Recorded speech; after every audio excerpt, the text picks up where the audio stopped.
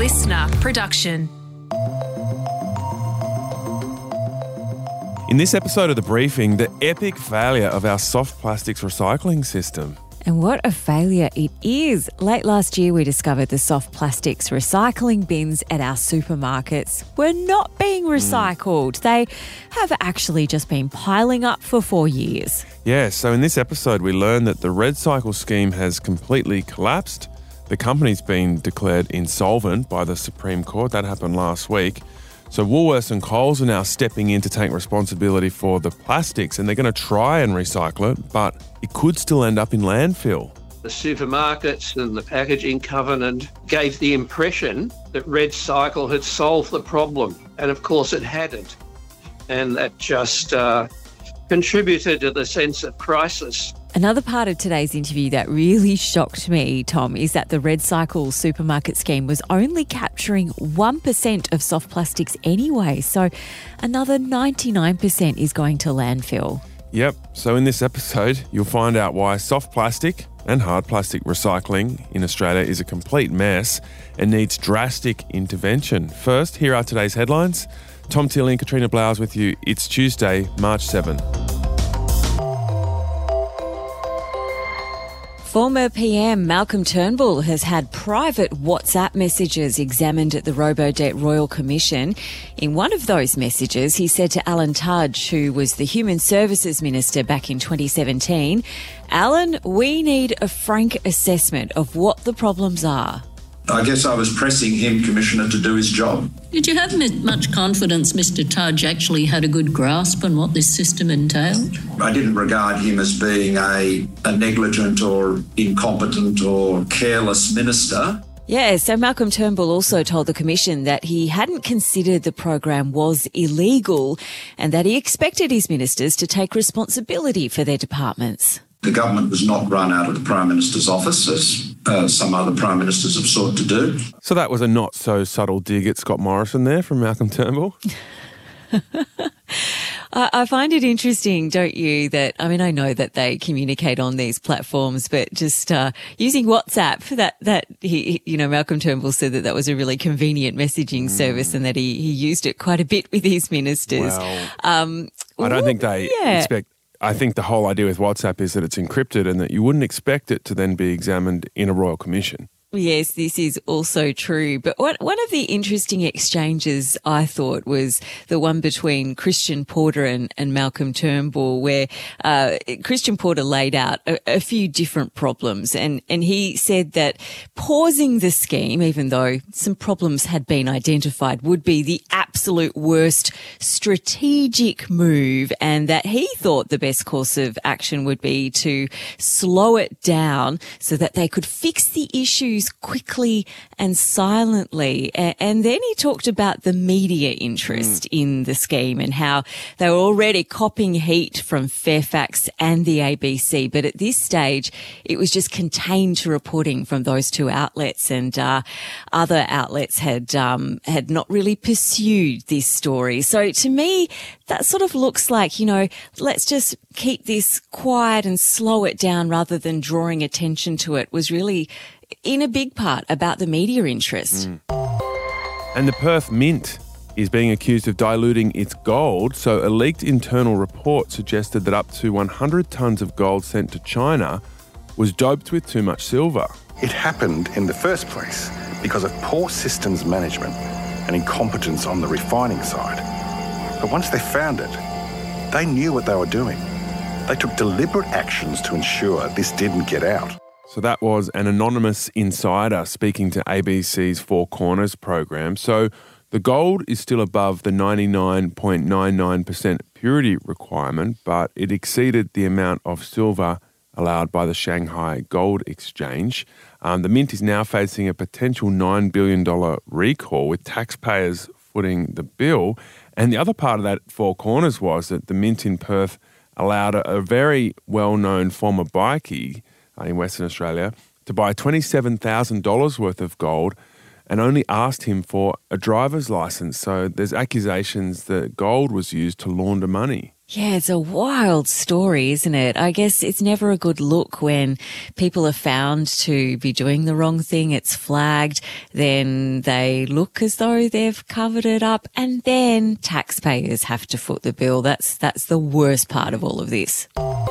If you're planning a shop at Aldi today, you might see some protests. Truck drivers are leading the charge. They're calling for the supermarket giant to sign on to a supply chain charter.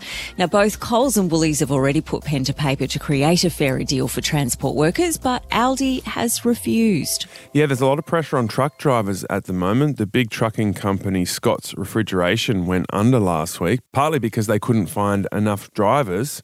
Sounds like they might need to pay them a bit more, but this is the whole challenge with inflation, because that would then flow onto the cost of your vegetables and your other goods at the supermarket, and it would flow on through the economy. The Transport Workers Union says the transport industry is in crisis. The Reserve Bank is meeting today, where it's expected to announce a 10th consecutive interest rate rise. It's expected to jump another 0.25% to a decade high of 3.6%. So this means that if you've got a $500,000 home loan, you will be paying $983 more a month than you were in May last year. That is a huge amount of money.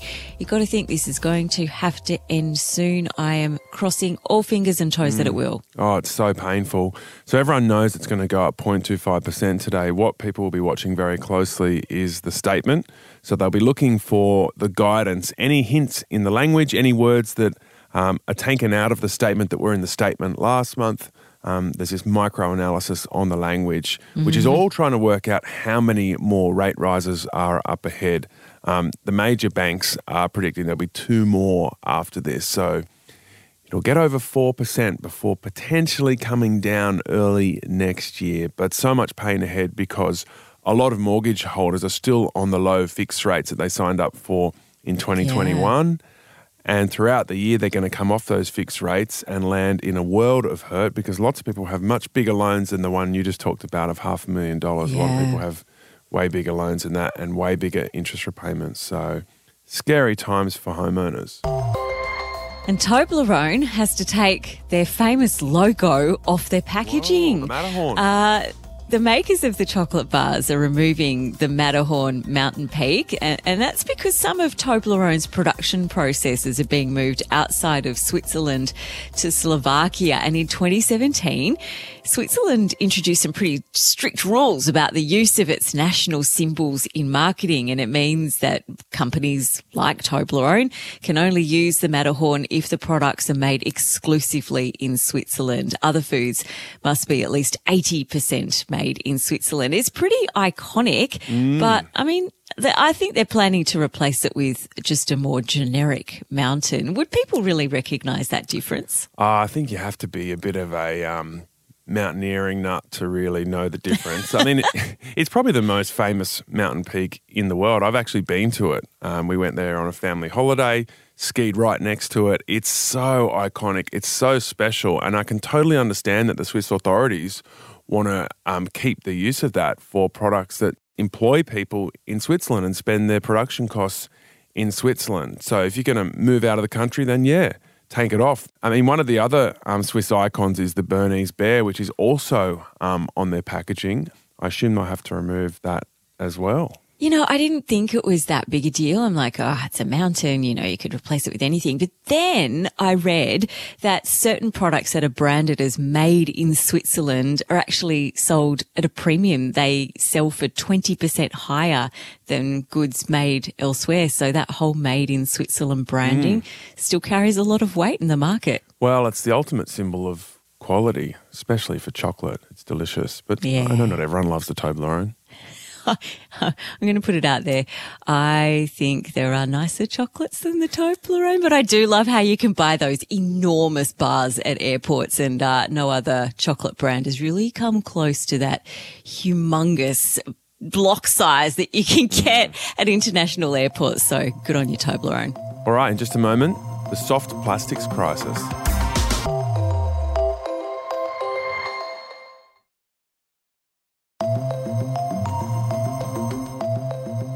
Now to our briefing topic on the epic failure of our soft plastics recycling system. So more than 12,000 tonnes of soft plastic from the supermarket collection scheme has been stockpiling since 2018. So these are the household items like bags and wrappings that customers, in good faith and a fair amount of effort, have been taking to their supermarkets to put in those special bins, thinking it was going to be recycled, now realising that it hasn't been. Yeah, this scheme was run by RedCycle, which we discovered at the end of last year secretly stored the plastic instead of recycling it. And that company was officially declared insolvent last week. And now it's being revealed that the plastic, which was stuffed into over a dozen warehouses, has been stacked from floor to ceiling, creating a fire hazard. So it's a real shambles. So I guess this has raised a lot of questions, one of which is what the heck is going on with recycling and what are the problems with soft plastic in particular? Joining us on the briefing to tell us more is Jeff Angel, who's the director of the Total Environment Centre and the Boomerang Alliance, which is a coalition of 55 conservation groups who want action on this issue. Jeff, thanks for joining us on the briefing. Can you take us back to that discovery last year where we learned that the supermarket soft plastic system was broken? What did we think was happening and what was the reality? Well, if you believe the supermarkets who had the term logo RedCycle on all their packaging, websites, the Australian Packaging Covenant Organisation, which represents the whole industry, said RedCycle was there, giving the impression that soft plastic recycling was well and truly on the way and active. But what we found was that RedCycle was a tiny scheme, hardly collecting 1% of total soft plastics.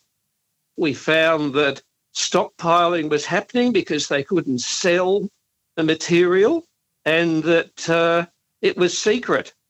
So there was a number of failures on a whole range of levels, and that created the whole crisis, not only for soft plastics, but I think for the social license to operate of the packaging industry.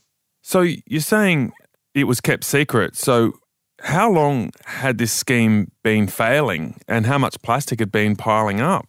I understand that some of the plastic that had been stockpiled and hadn't been put into recycled content or reprocessed came from 2018. So we didn't find that out until 2021 at the end. And I think one of the fundamentals of any corporate scheme, and this was a voluntary corporate scheme to collect and reprocess soft plastics, is transparency.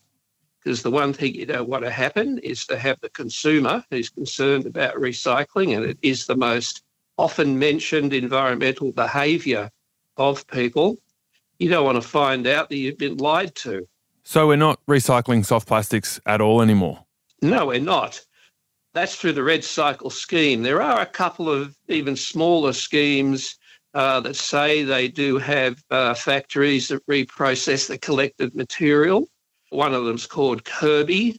There are some collections, albeit at a very small scale, being begun by local councils.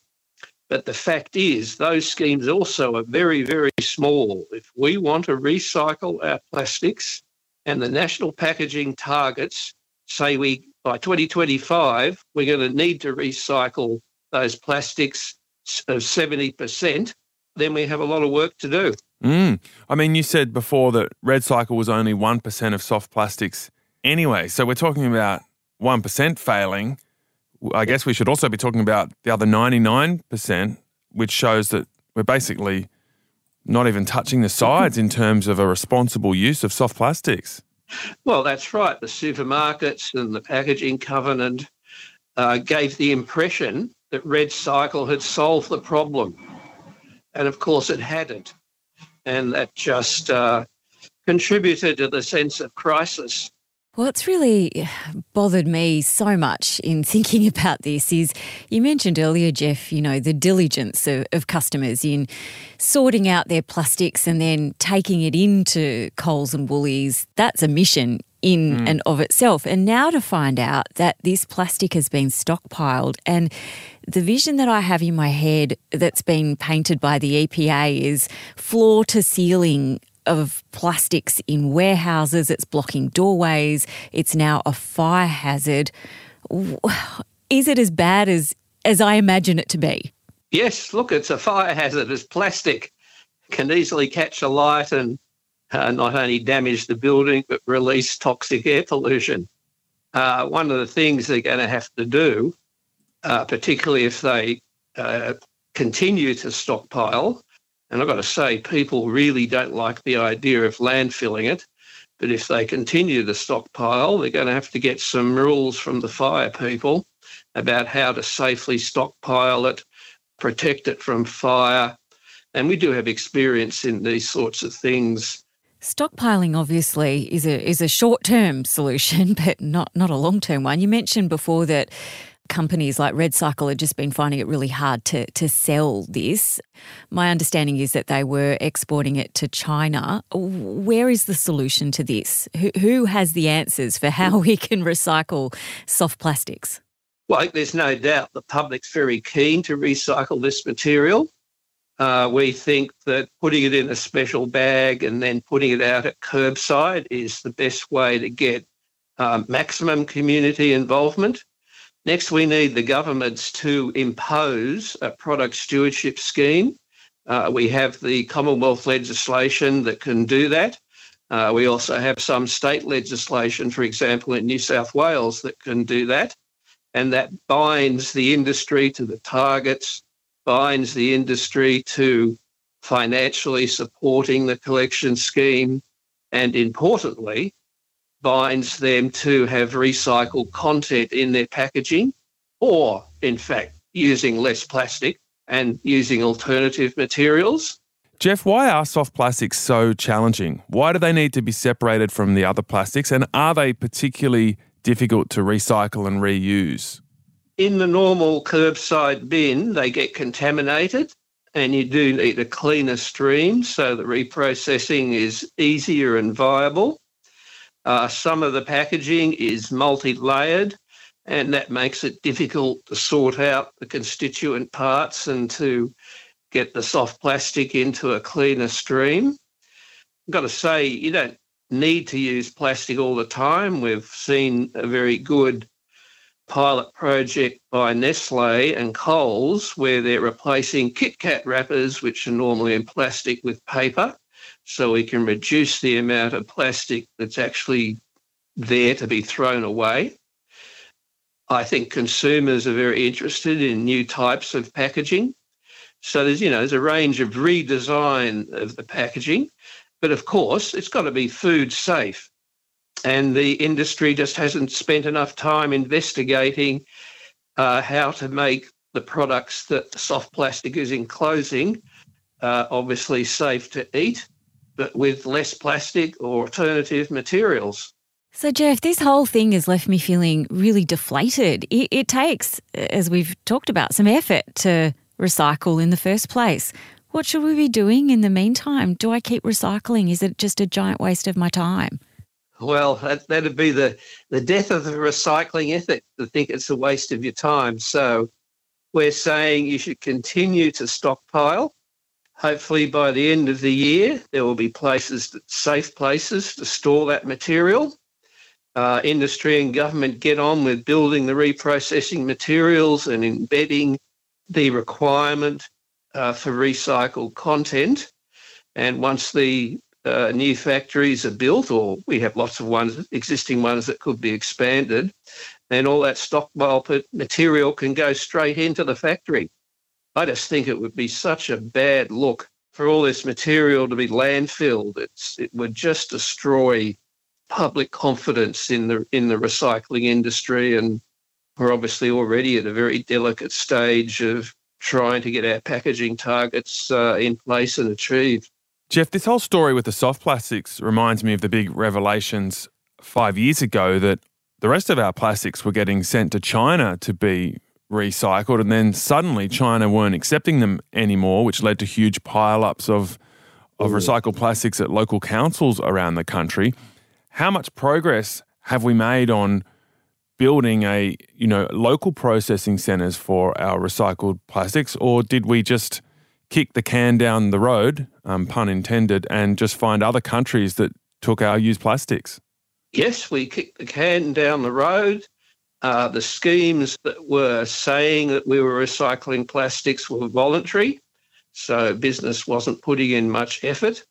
And the current data says we're only recycling 16% of our plastics. Have we made any progress in building our plastic recycling facilities here in Australia in the last 5 years? Not in the last 5 years, but there seem to be a lot of plans being announced last year and this year. We're yet to see them being built. Government, state, federal and business are contributing to a recycling modernisation fund. We think there needs to be more money, and it certainly needs to be extended beyond its use-by date. Whether that's going to happen is really up to the campaign and community pressure, forcing governments and business to act in a very robust and deep way, because, as you say, it's a very, very big problem. That was Jeff Angel, who's the director of the Total Environment Centre and the Boomerang Alliance. This, I guess, made me feel I already knew there was a big problem, but I feel after talking to Jeff, there's an even bigger one. The solution, as he mentioned, lies at home. It needs government intervention. It needs somebody to step in.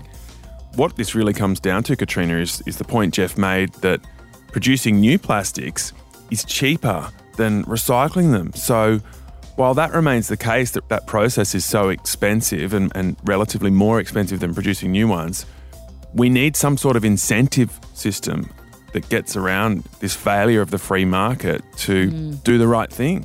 I think that needs to happen at a government level, a federal government level. They need to come up with some sort of financial incentive scheme that puts the focus back onto recycling and de-incentivises the production of more and more plastic. And while that's happening on one front, we also need to be building recycling plants here in Australia and incentivising and investing in those.